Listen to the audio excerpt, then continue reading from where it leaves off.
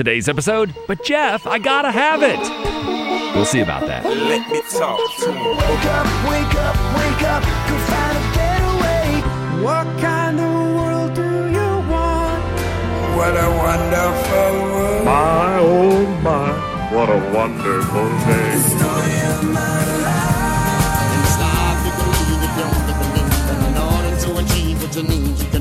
It's time to get wise. Thank you for listening to the Daily Belief Game. I'm Jeff Stein. I call life a belief game because, as they say, what you conceive, you receive. What you think about, you bring about.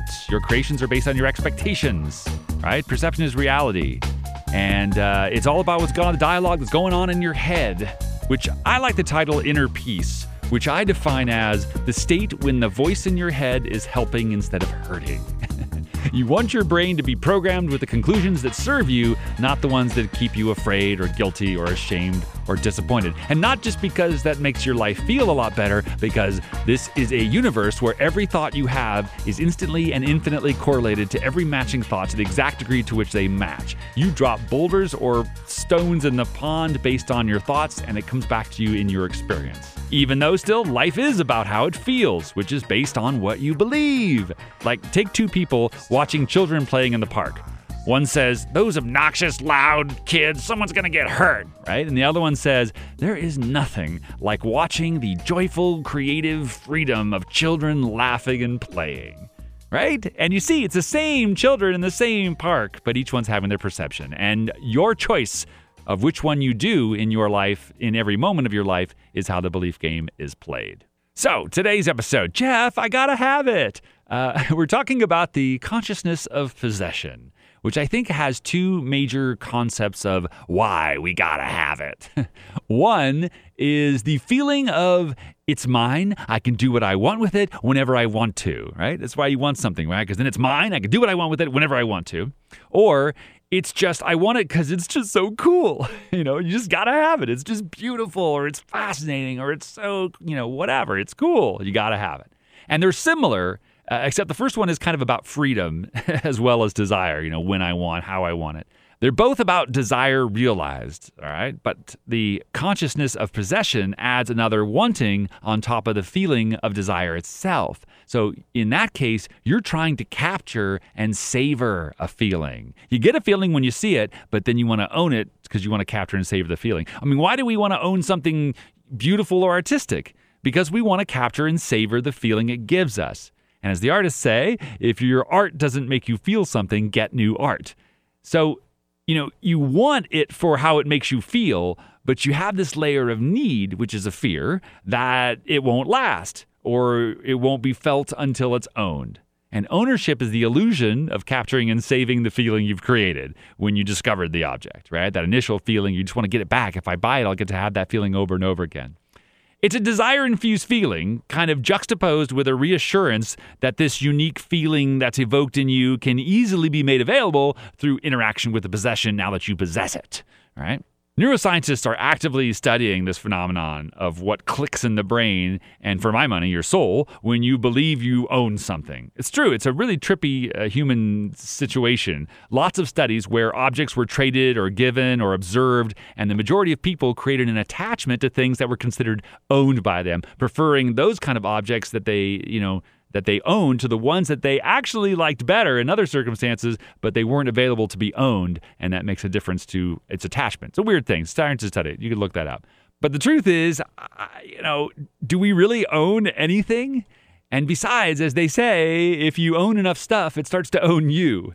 Let's go through this experience of how this goes down. Let's say you're at Disneyland, and you're in New Orleans Square with the Mardi Gras decorations, and you're feeling good, and you see the pirate shop, right? And you're already in this lens of wonder and enthusiasm because it's Disneyland. So already, no matter what you see, you're going to see it through that focus. The rose-colored glasses are on, and you've got a designer pair of those that you love, So you're just flying high. You're in one of those states where a stroller with a crying baby could roll by, and you'd be like, oh, baby, don't cry. Don't you know this is the happiest place on earth? You'd be like, just totally cool with it.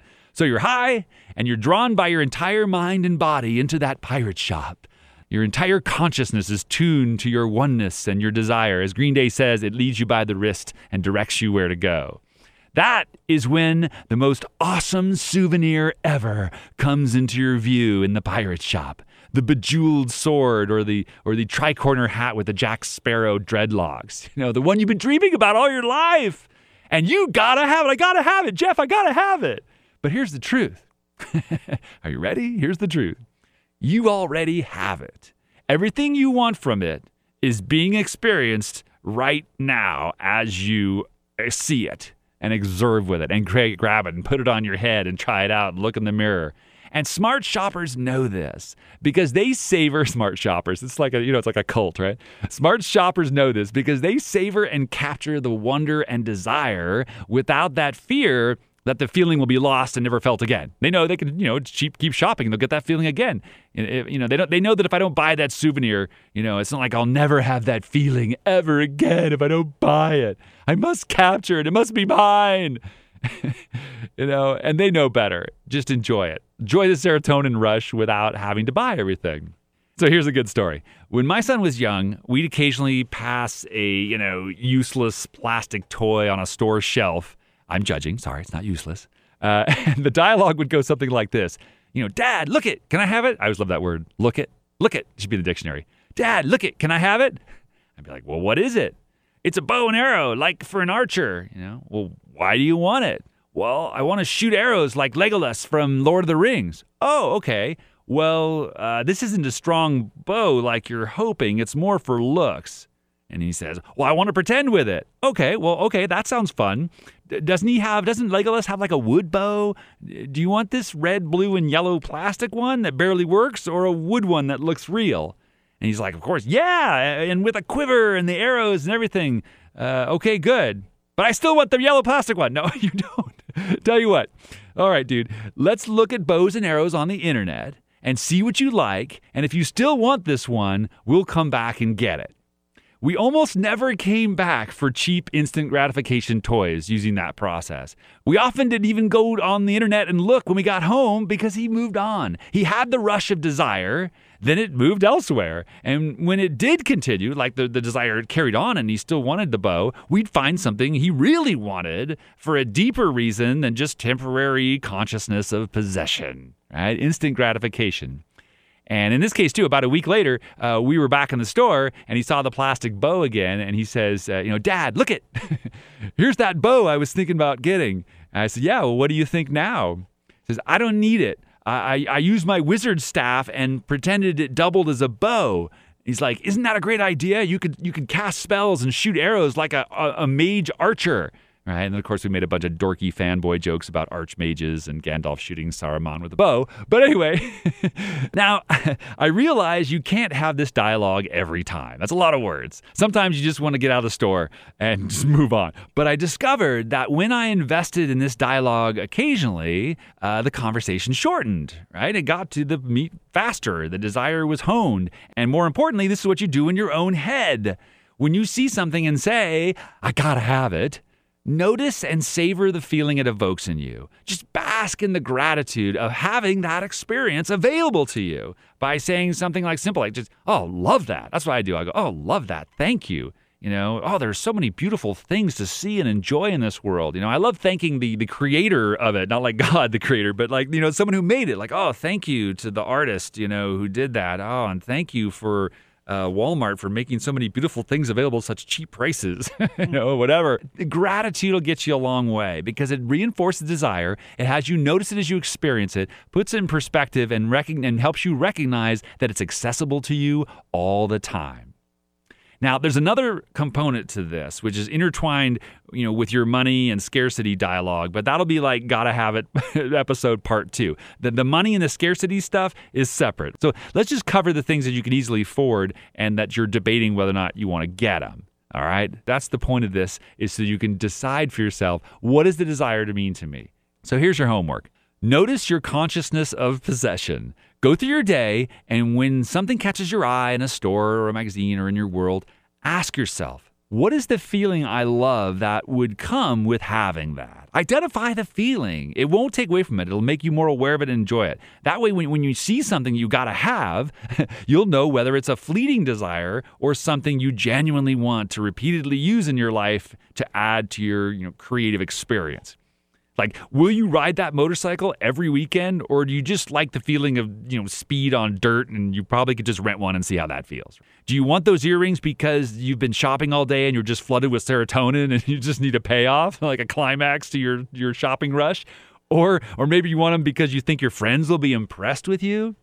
Or do you think it would be a pair that you will wear to every job interview because it'll make you feel confident and appropriate? Now, I'm not judging any of your reasons.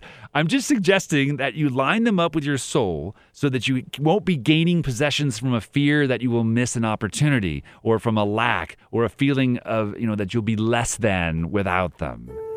Thanks for listening. Once again, I'm Jeff Stein, and you can find me at jeffsworld.com, jeffs-world.com. My co-conspirators and I help people, companies, and organizations cultivate, sustain, accelerate, and become inspiration in action. I'm sure we can help you. It's a lot of fun. Just call us for a consultation, and please think responsibly. You want answers? I don't know. Embrace it. Just asking. Life is choice. The power to create happiness. You can choose to be a victim or anything else you'd like to be. You want to change the world? Don't know how to begin. In this lifetime, you don't have to prove nothing to nobody except yourself. It's the right path. It's a path made of principle that leads to character. You, the people, have the power to make this life free and beautiful, to make this life a wonderful adventure. Come on. Hey, come on. Come on. Come on. Come on. Come on. Come on. Come on. Come on. Come on. Come on. Come on. All right, come on.